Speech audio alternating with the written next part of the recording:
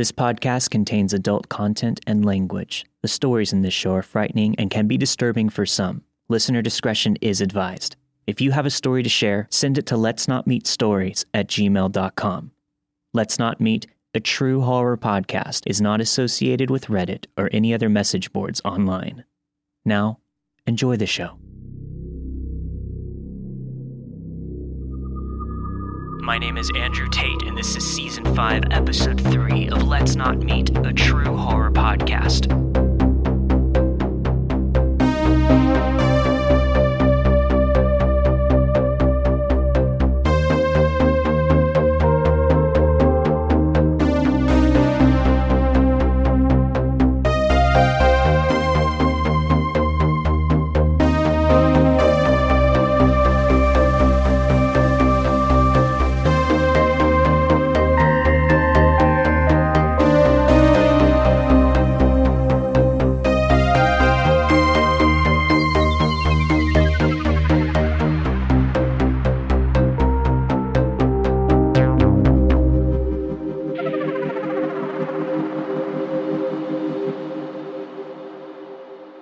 This experience happened in 2008. I was 19 and living in my first apartment. I grew up in a small town, a farming community. Not much there, except for a factory that has long since closed its doors, and no one has ever really heard of my hometown unless they've lived there. My long-distance boyfriend at the time, Sean, brought up the question of wanting to move to Lansing, Michigan with him and get an apartment together after I graduated. I happily agreed. Everyone hopes to escape their small town life when they're young, and I wanted to see what the world had to offer beyond cornfields and apple orchards. Sean is now my ex, was much older than I was at the time. Daddy issues, I suppose. Well, I didn't know anyone in Lansing, being completely new to the area, and since we were in his old stomping grounds, Sean started to introduce me to his friend circle to try and get me more acquainted. I found myself participating in activities that I probably shouldn't have.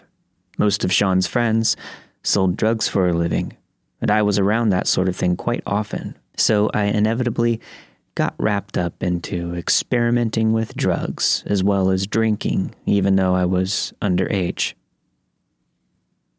I never did any hard drugs, though. That was never my style. I mostly smoked pot since it was always around and something to do, and also was something that I enjoyed doing because it helped with my anxiety. We had been living in our apartment for about a year. It was on the bottom floor. Our building and others were next to a small lake. On the other side of that lake was another apartment complex, owned by the same landlord, but whose apartments were more spacious and updated. So when our year lease was almost over, our landlord asked if we wanted to renew our lease at the current place, but also gave us the option of going to the newer, updated buildings across the lake. I seized the opportunity to go to the other location because they were better apartments. Not to mention my next-door neighbor was an odd fellow, which is where the story begins. I honestly never even knew his name. I avoided him like the plague. He gave me very weird vibes. For the sake of this story, we'll call him Mr. W. He was an older man in his 50s or 60s, gangly, with hardly any hair at the top of his head, but he had long, wispy gray hair on the sides of his head. It was usually unkempt and about down to his shoulders. He never said much to me the whole time I lived there. I didn't see him leave his apartment, almost ever. I would hear him shuffle down the hallway past my apartment to do his laundry, but that was about it. I would also see him when I would go to check our mail, which was located outside across the road from our building in a cluster-style mailbox setup. Mr. W had a slider door in his apartment that conveniently faced the road where the mailboxes were stationed. I went to go check the mail one day. We had been living there for about a month at this point. On my way back, as I was flipping through the stack of mail that we had received and walking back to my building, I happened to glance up when some movement caught my eye.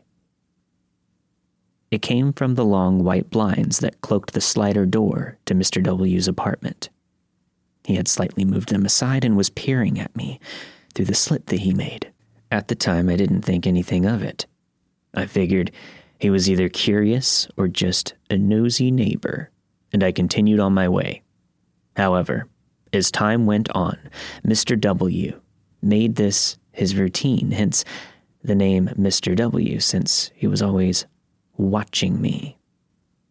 He started to become bolder in his habits of watching me when I would check the mail or go on my walks, to the point where when I would be walking back from checking the mail, he would have his blinds pulled all the way to the side, and he would stand behind his slider window in a ratty, faded blue robe with his belt lazily tied around his waist. He would intensely stare at me while sipping his coffee, looking me up and down with a crooked grin as I would walk towards the building. I never felt dirty just by being stared at before, but that's how I would feel. I would usually just look down at my feet as I walked back to avoid making eye contact or anything. Eventually, I would do things to avoid checking the mail, like asking Sean to do it or trying to change up the time of day that I would get it. Sometimes it would work. Sometimes it wouldn't. One thing I could never seem to escape, though, was coming back from my walks and seeing him standing behind his window watching me as I would return. Since we lived by that small lake, I would often take walks by myself around it because I found walking to be therapeutic for me and help with my anxiety. I've always enjoyed taking walks, especially after smoking. I swear, it would be like clockwork. No matter the length of time my walks would be, Mr. W would always be standing there upon my return behind that damn window, staring. It was quite unsettling to me. I thought about confronting him a few times, but my anxiety got the best of me. I don't like confrontation, and I'm a pacifist by nature. I even told Sean about it, and he would just laugh it off, saying he was harmless, and even joked, saying that he was probably just a horny old man, and maybe I should give him a show, and he'd leave me be. I didn't think that was very funny. Anyways, back to the story. The last night that we owned the apartment, we decided, along with Sean's best friend Aaron, to walk back there and smoke one last celebratory blunt before we moved out officially and turned in the keys. There had been a lot of fun times in that apartment, and we wanted to have one last smoke session. Our furniture, belongings, and everything else had already been moved into our new location across the lake, which was about a half a mile away, so it didn't take long to walk back to my old building. It was late, about 10 p.m. or so. I can't remember exactly. I just know that it was dark outside already. I could see Mr. W's apartment lit up inside as we walked up the steps towards the complex. I had also seen him peek through his blinds as the three of us walked into the building. His shadow's silhouette was visible behind the blinds, making him totally noticeable. So I know he was watching us. Sean, Aaron, and I all walk into the apartment and make our way to the bathroom that was located in the master bedroom. I turned on the exhaust fan, and we proceeded to all pitch in for a spliff. We then realized none of us had any wraps or papers. I had a lighter, but that was it, and our apartment was completely empty. I'm 5'2", and I don't walk very fast. Sean and Aaron are both taller than I am. Both have a lot quicker pace than I do, so they suggested that they would run back to our new place and grab some papers and return. They told me just to sit tight and wait. I wasn't fond of this idea, since it was kind of creepy being in an empty apartment by myself at night, but they insisted, saying I would slow them down if I came with, which was probably true, so I reluctantly stayed. Did I mention I also had no cell phone? I did own one, but Sean was very controlling, and he would often take my phone out of his own insecurity of leaving me without one. They left to get papers, and so there I was, sitting in the bathroom, waiting for them to come back. You know how people say you should listen to your inner voice? It's true, because I was waiting, and a voice suddenly popped into my head. It's hard to explain, but for some reason something, or whatever, was looking out for me that night. It told me to check and make sure that the fellas had locked the front door when they left. At first, I was going to ignore the voice and thought to myself, I'm sure they locked it behind them after they left. Yet the inner voice was so insistent and kept telling me to just get up off my ass and go check. So I did. Just thinking about all this now is making my head start to race. How naive I was, just waiting there all alone, with no phone, no nothing, in a dark and empty apartment. I walked out of the bathroom, out of the master bedroom, and towards the kitchen, where the front door was located. I saw that the deadbolt was not locked. I quickened my pace. I kind of hurried to the door because that inner voice at this point was screaming at me to hurry and lock the door. Not a second later, as I turned that deadbolt to lock the door and heard it click into place, I could see from the moonlight shining into the kitchen from our slider door that the knob on the apartment door was turning. At first, I thought, oh shit, I probably just locked Aaron and Sean out. But then I thought about it, and I knew there was no way they could have came back that quickly unless they forgot about something. But I didn't think they had. I peered through the peephole in front of my door, and to my horror, standing outside, I could see someone. The yellowish light of the hallway illuminated a figure, one that was neither Sean or Aaron. Through the concaved lens emerged the ever-watchful neighbor next door, Mr. W. I heard him wiggle the doorknob again and push on the door. I froze. I didn't know what to do. Thoughts were racing through my mind like, what if I wouldn't have locked the deadbolt when I did? Did he maybe get confused and think his apartment was mine? Why is he outside? In any case, I didn't think his intentions were good at all. I could just feel it in my bones. A second later, my thoughts were answered when a gruff voice snarled at me. Let me in. I didn't know 3 words could be so terrifying. I was frozen in fear and confusion. I couldn't speak. My mind was going a mile per minute. I could only stand there as if my feet had grown roots and planted into the ground. He then jiggled the doorknob again, trying to get in. This time he was more aggressive than before. I didn't realize I had been holding my breath as it fogged up the peephole when I finally exhaled. He then banged on the front door. I felt a lump in my throat. My heart felt like it was a jack-in-the-box, about going to pop out of my chest. I could feel my heartbeat pulsating in my ears when I looked through the concave lens again, and I wish I hadn't. He took a step forward, leaned close to the peephole and said, I know you're in there.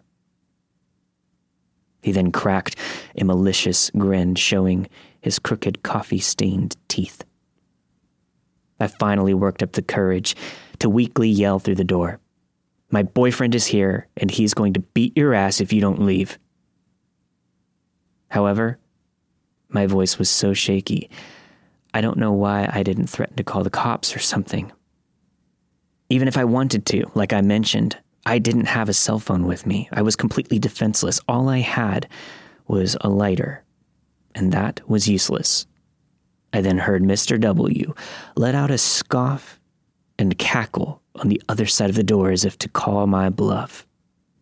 Once again, that gravelly voice said, "Don't lie to me, you little bitch.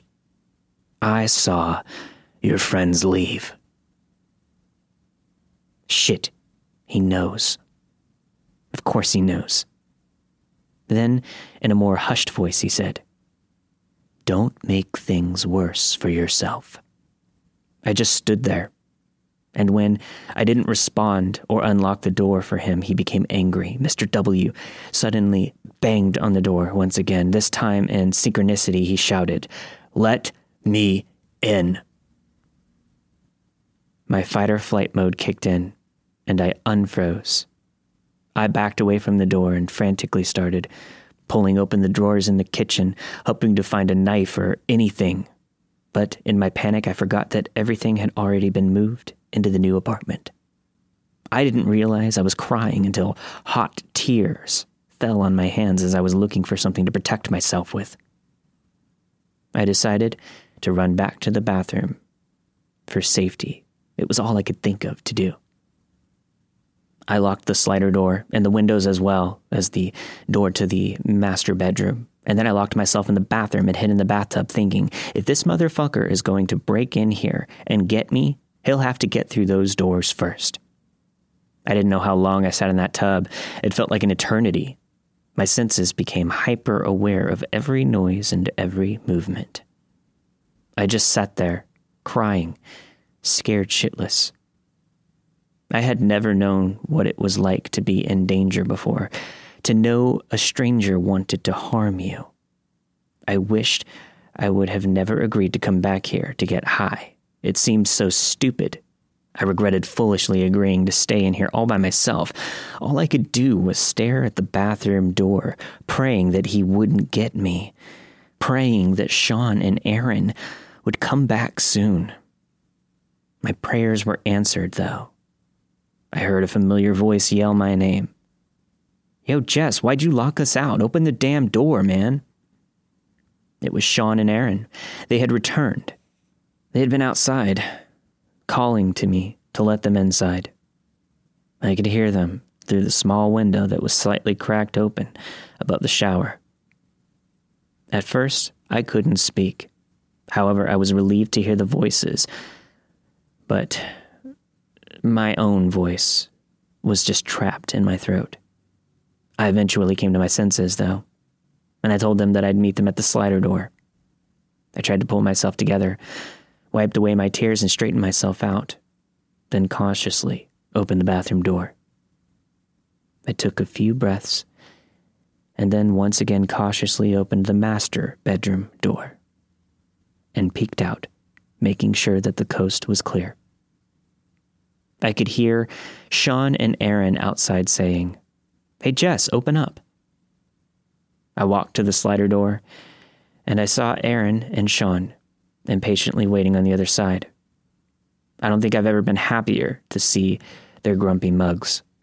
I unlocked the slider, and I was still crying as I tried to tell Sean what had happened.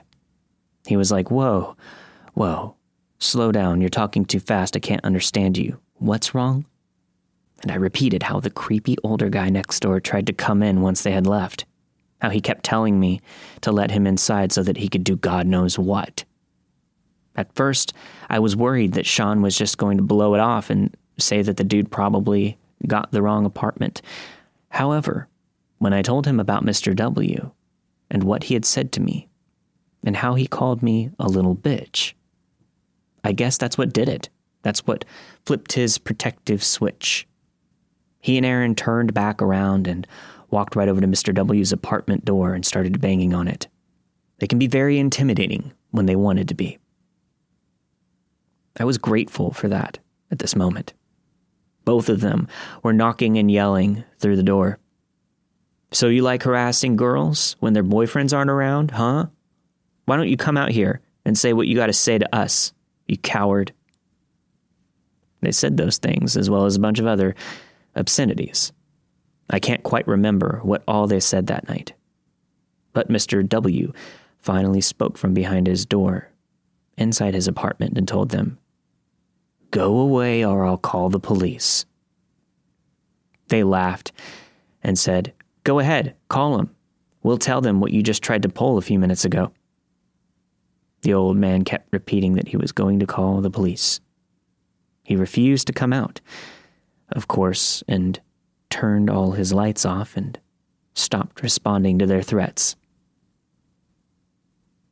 I know two wrongs don't make a right, and I don't mean to have an anticlimactic ending to the story, but we ended up just grabbing our things and getting the hell out of there.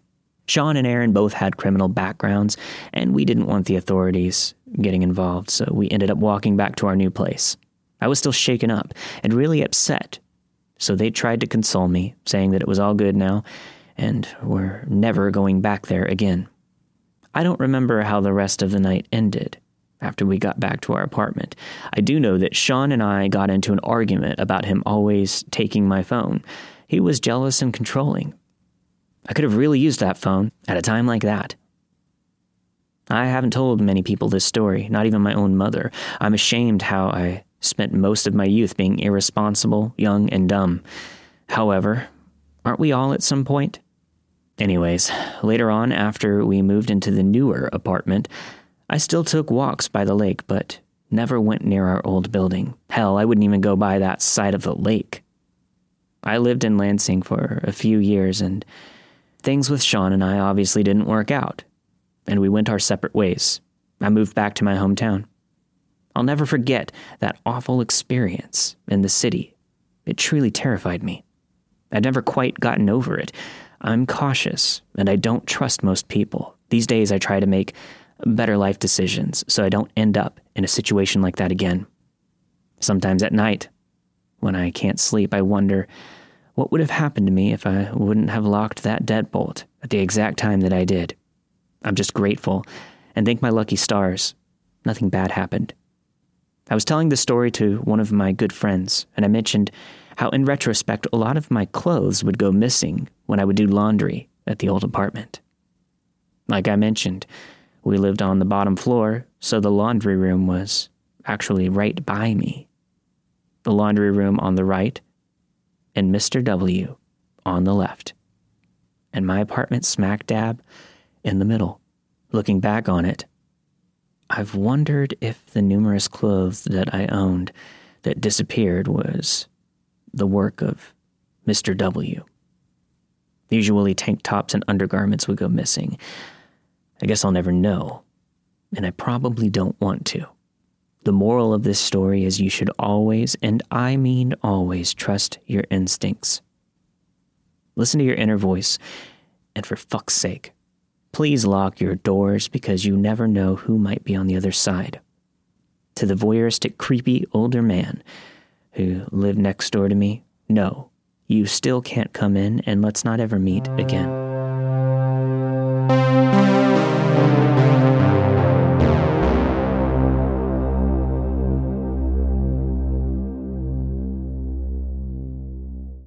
This happened in 2005. I was working as a server at a movie theater in Houston. It was one of those places that served food and drinks during the show. There were about 6 screens inside, plus a full bar and restaurant. It was a really popular spot, and I made great money for someone my age, waiting on tables. I was about 19 at the time, and going to college as well. The manual work at this theater wasn't too difficult, and I liked my coworkers and managers. I felt like we all looked out for each other. My shifts did often go a bit late into the night due to the runtime of some late shows and the cleanup and cash out afterwards. But I was young and full of energy drinks most of the time, so Leaving when it was dark outside didn't bother me. That is, until this one night in particular. My shift on this busy, sweltering, humid Saturday night started right at the dinner rush. So I arrived to find a full parking lot. The dinner cinema was nestled in the corner of an otherwise sleepy strip center that housed other businesses such as a hobby store and a guitar shop. The only other busy spots of the center were 2 restaurants on opposite ends of the strip center, but they had their own lots. Now, on this evening, I was pleasantly surprised to see an open parking spot along the front sidewalk relatively close to the entrance of work. Just a few cars to the left of the door. We didn't have any rules about employee parking, so I happily pulled in and parked the car. I pulled off my sunglasses and reached to the passenger seat to get my purse and my waiter's apron when I see someone waving in my peripheral vision. The people in the truck next to me, on the right, are trying to get my attention. I completely ignore it and continue gathering my things, exit my car, put on my shades again, lock the door, and casually look up to see who had been waving. It was 2 very rough and scruffy-looking men, probably in their mid to late 40s, in an equally rough-looking truck with the windows rolled down. They looked really out of place and not friendly at all. Great, I thought to myself. I had to pass their truck to get to the building. There were other people around me, so I didn't feel at all threatened at the moment, just annoyed. So I held my chin high, stepped up on the sidewalk, and started towards the door. These 2 men proceeded to make a scene. They honked their horn, called out for me to come over to them, whistled, and yelled some other catcalls. It was loud, and I see other people around the theater all turn their heads and look at the source of the noise. It was quite embarrassing. Now I'm 5'3", 95 pounds, female. Today, and back then I was even smaller. This didn't mean I would allow myself to be bullied, and I didn't want them to have the satisfaction of thinking that they intimidated me. So, without stopping my stride, I turned towards the men, shot them the middle finger, and yelled, "Suck my dick." This, of course, was met with one guy yelling something back equally as aggressive and the other calling me a fucking bitch. I paid it no mind. I entered the building and started my shift. It was an otherwise normal, busy dinner shift, and I made great tips and had a good evening. When it came time for the late show, I was assigned to a theater whose movie ran about 30 minutes later than all the other shows, which meant another late night for me. There weren't that many customers, so rather than split the tables with the other servers working with me in the theater, I offered to take all the tables and let the other server go home early. They happily took my offer and left. By the time that the movie was finished and all the work was done, there was only myself and the shift manager left in the building. The kitchen staff, bartender, other servers, projectionist, literally everyone was already gone. This was not out of the norm, and like I said, I liked the managers. Today the manager on duty was a nice guy, just a few years older than I was. I'll call him Red. As I was finalizing my cash out with Red and walking through the theater with him, I mentioned that there were 2 weirdos parked next to me earlier when I arrived, and that they yelled a bunch of gross things at me before I walked in. He said that was fucked up and asked why I didn't say anything earlier. I said I didn't let it bother me, and I just jumped right into work. I forgot about it. He said that he would walk me to my car to make sure that it was safe. I laughed out loud at this. Red, what the hell? You think those pervs would actually still be out there waiting for me 7 hours later? Nobody would do that. But Red insisted. joking that I needed to work tomorrow, and he didn't want to deal with calling in a substitute server if I got kidnapped. I huffed and agreed, still thinking he was being ridiculous and overcautious. I told him I needed to go to the bathroom before we left, and hurried to the back. When I returned to the lobby area, Red was standing by the front door, looking to the right. I walked up next to him and asked what. And as I looked over, my jaw dropped. They were still there. Those two men were still here, still parked right next to me, with the window down just like earlier in the evening, only this time their truck was running, but the headlights were off. They didn't seem to be doing anything other than staring at the door that I had entered so many hours before. I started to shake and panic. Red said not to worry and wrapped his right arm around my shoulders.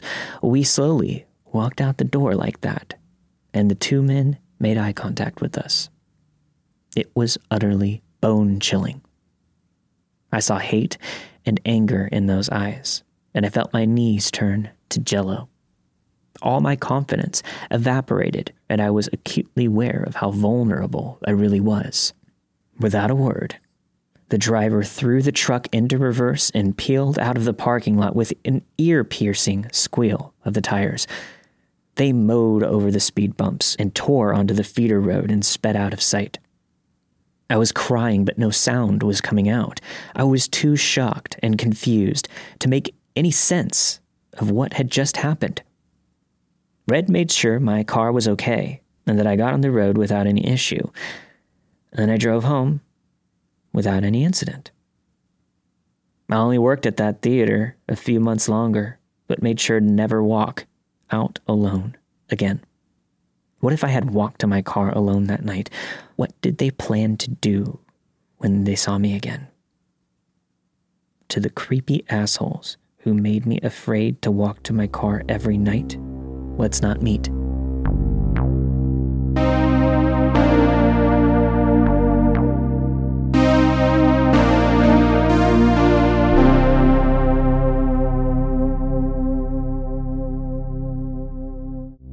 We moved to Ohio back in August of 2015. My wife, Kayla, her Aunt Gail, and I decided that we would go to a local arts and crafts festival called Shaker in the Woods. It was a festival where people would make loads of Christmassy crafts and paintings. Before we got there, we decided to stop at McDonald's to get some breakfast.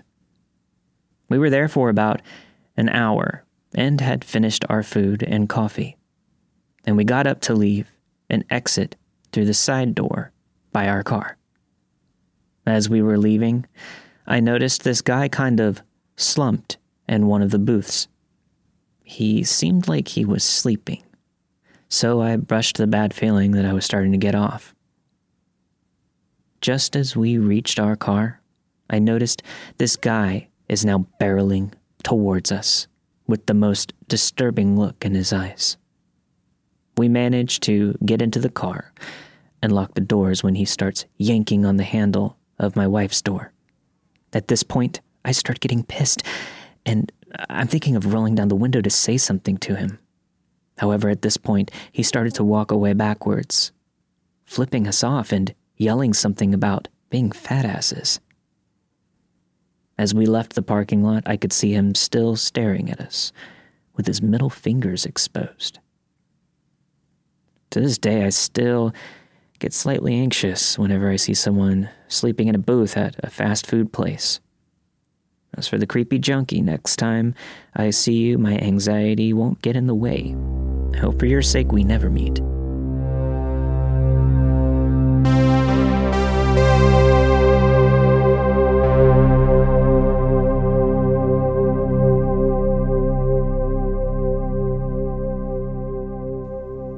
At the beginning of this year, my friend's family and mine went hours away from our homes to visit a mutual friend. Our plan was to visit a certain type of beach area, which was divided into certain areas. the layout of this quote-unquote beach is a bit important in order for the story to make sense. So there's this small hill sort of thing, and that's where the car park is located. When you go down the path of the hill, there's this grassy surface, which people set up their tents and chairs at. Then next to it, there's a public water fountain sort of thing that people use just to rinse off after getting out of the water. Then, there's a closed-off pool area for the younger children so they can be supervised. Most importantly, there's the open water and another area designed specifically for diving, which consists of diving boards and wooden bridges that help people get around the place, if that makes sense. So, I'll call my friend Danny, and after swimming for a while in the main area, we walked into the diving area just to take a dive, watch the others, and dry off. After a while, we started walking back to the main area. While we were walking back, there were two guys, A and B, standing on the deck in front of us, who looked like college guys. My friend hadn't noticed, but I did. So, A smiled at me. I smiled back just because it was the nice thing to do. When we were exiting the diving area, I looked back, and he waved at me. I regret it now, but I smiled again, which I now believe he took as a sign of me wanting to be friends or whatever. So now we're in the grassy area where our tent was set up, and while Danny and I walked up, I realized A and B were slowly following us.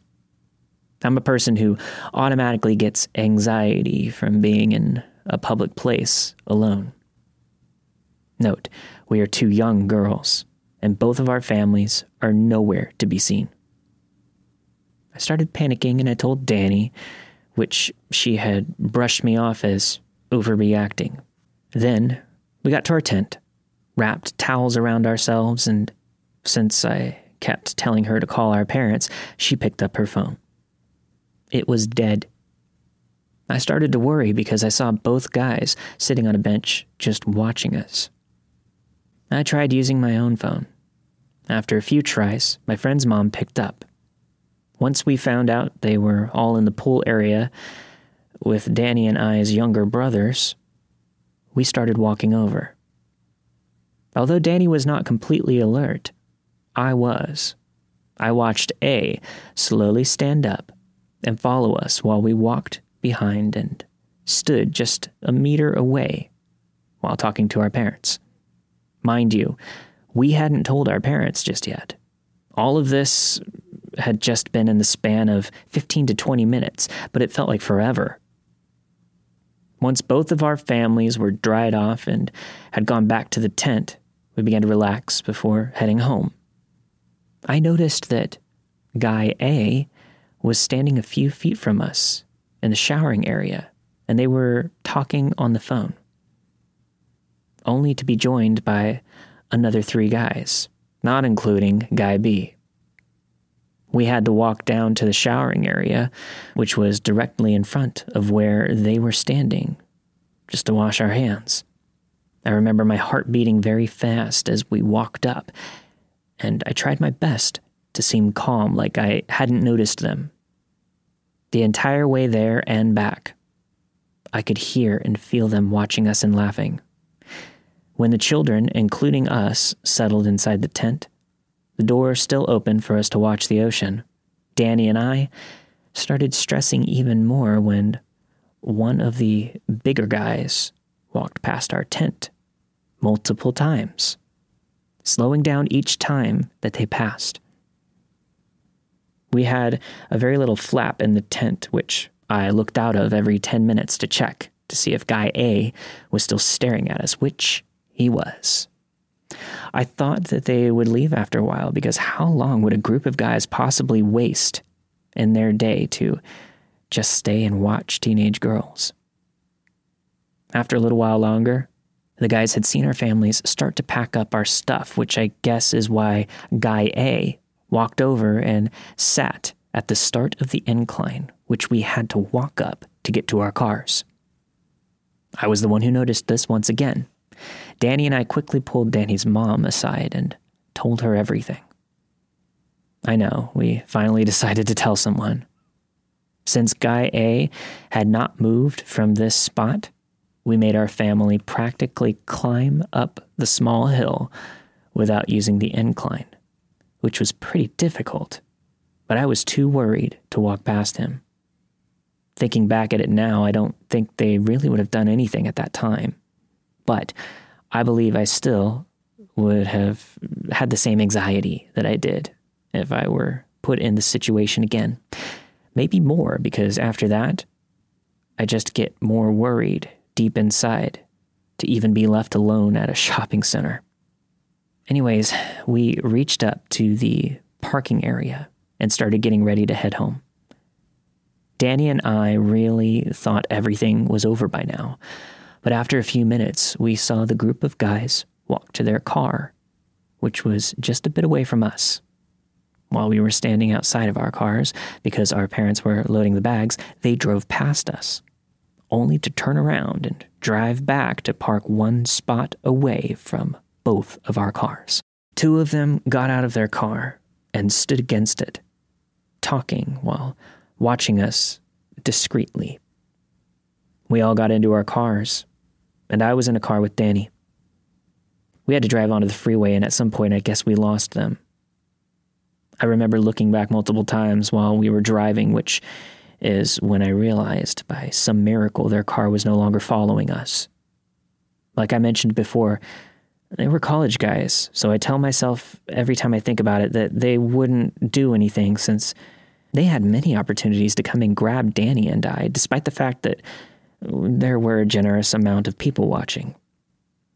Constant memories of them all watching us with their phones, it still creeps me out to this day, and I hope I never run into them again.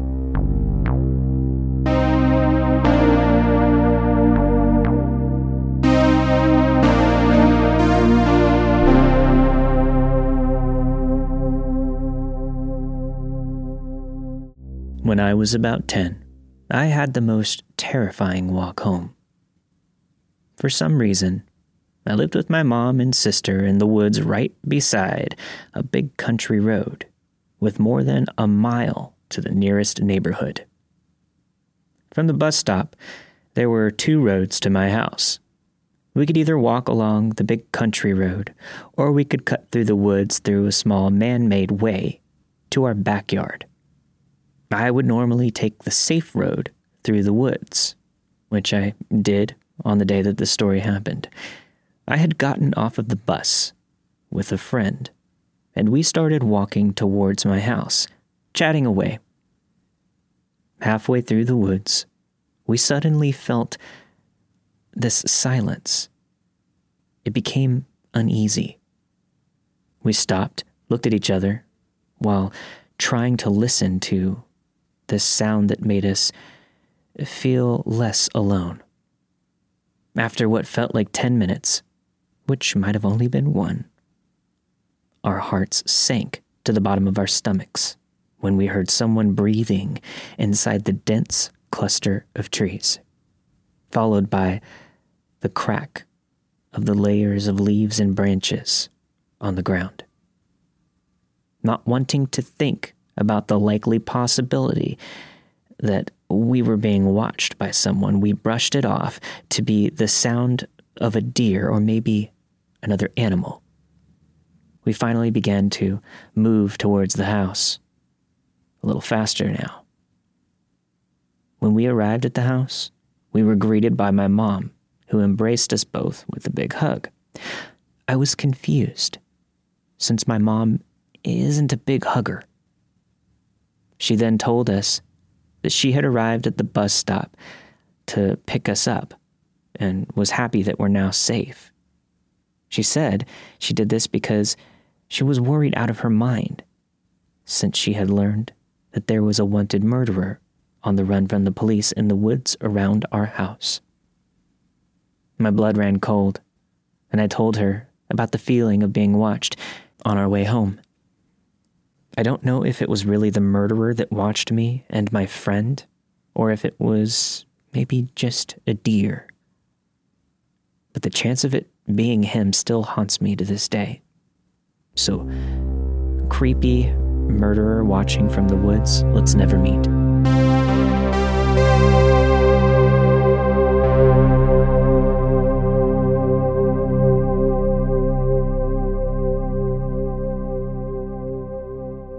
This happened in my first year of college when I was living in one of the well-known cities of India. I lived in a privately owned hostel with my roommate.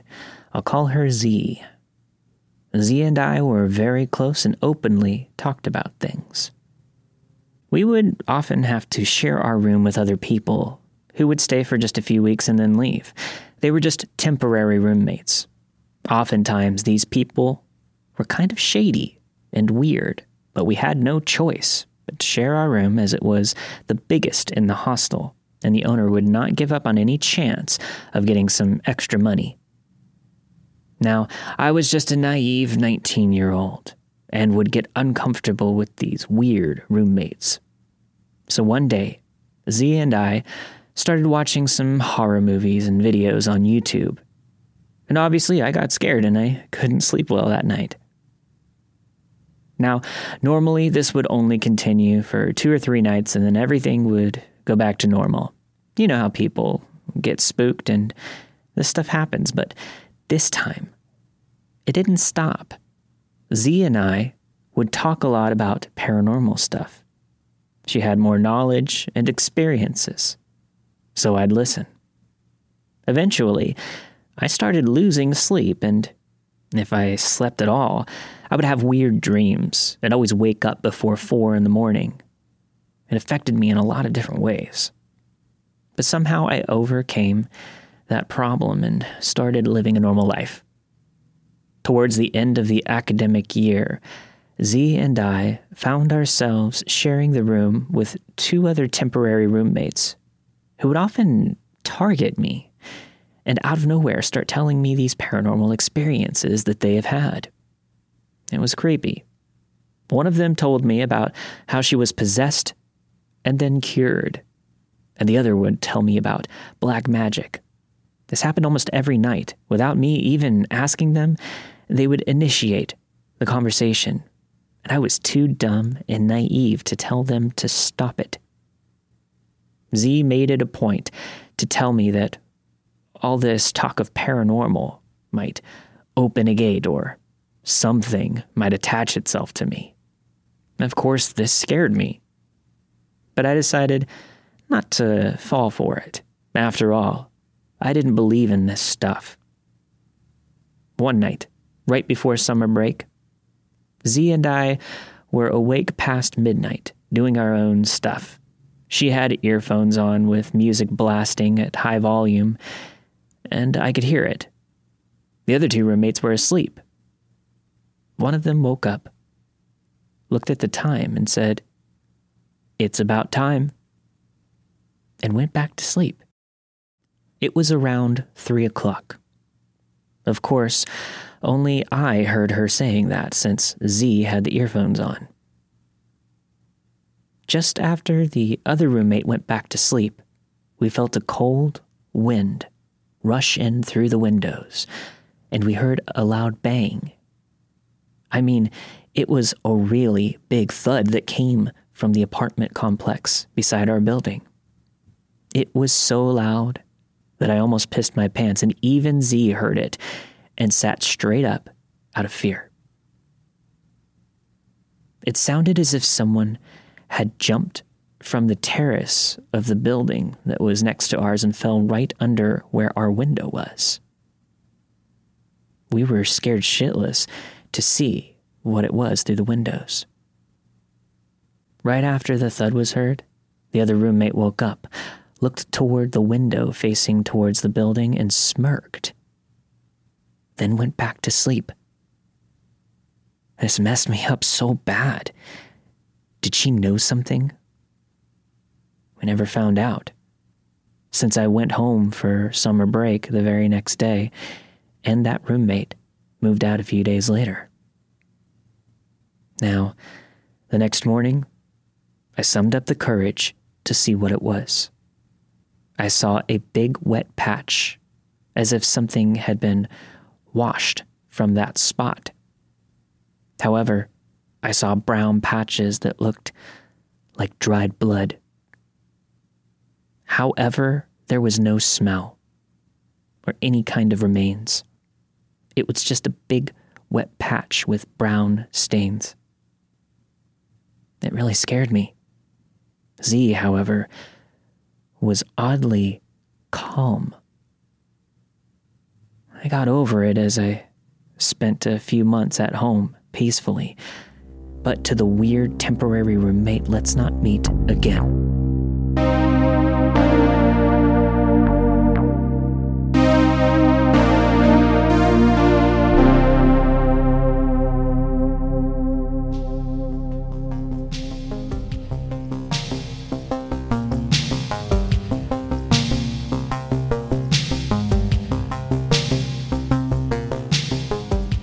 Thank you for listening to this week's episode of Let's Not Meet, a true horror podcast. This week you have heard Let Me In by Jesse Joy, Parking Lot Creeps by listener Cass, Creepy Junkie Guy at McDonald's by Will F., The Creepy Men Who Followed Me by listener Millie, Hidden in the Woods by Danish Girl 92, and finally, a story from listener Yashodhara. All of the stories you've heard this week were narrated and produced with the permission of their respective authors. Let's Not Meet, a true horror podcast, is not associated with Reddit or any other message boards online. Again, if you want to hear your story on the show, don't forget to send it in to letsnotmeetstories@gmail.com. And if you'd like to gain access to all the bonus content, head over to patreon.com/Let's Not Meet podcast. Thanks for listening, and I hope you enjoyed the show. I'll see you next week for a brand new episode of Let's Not Meet, a true horror podcast.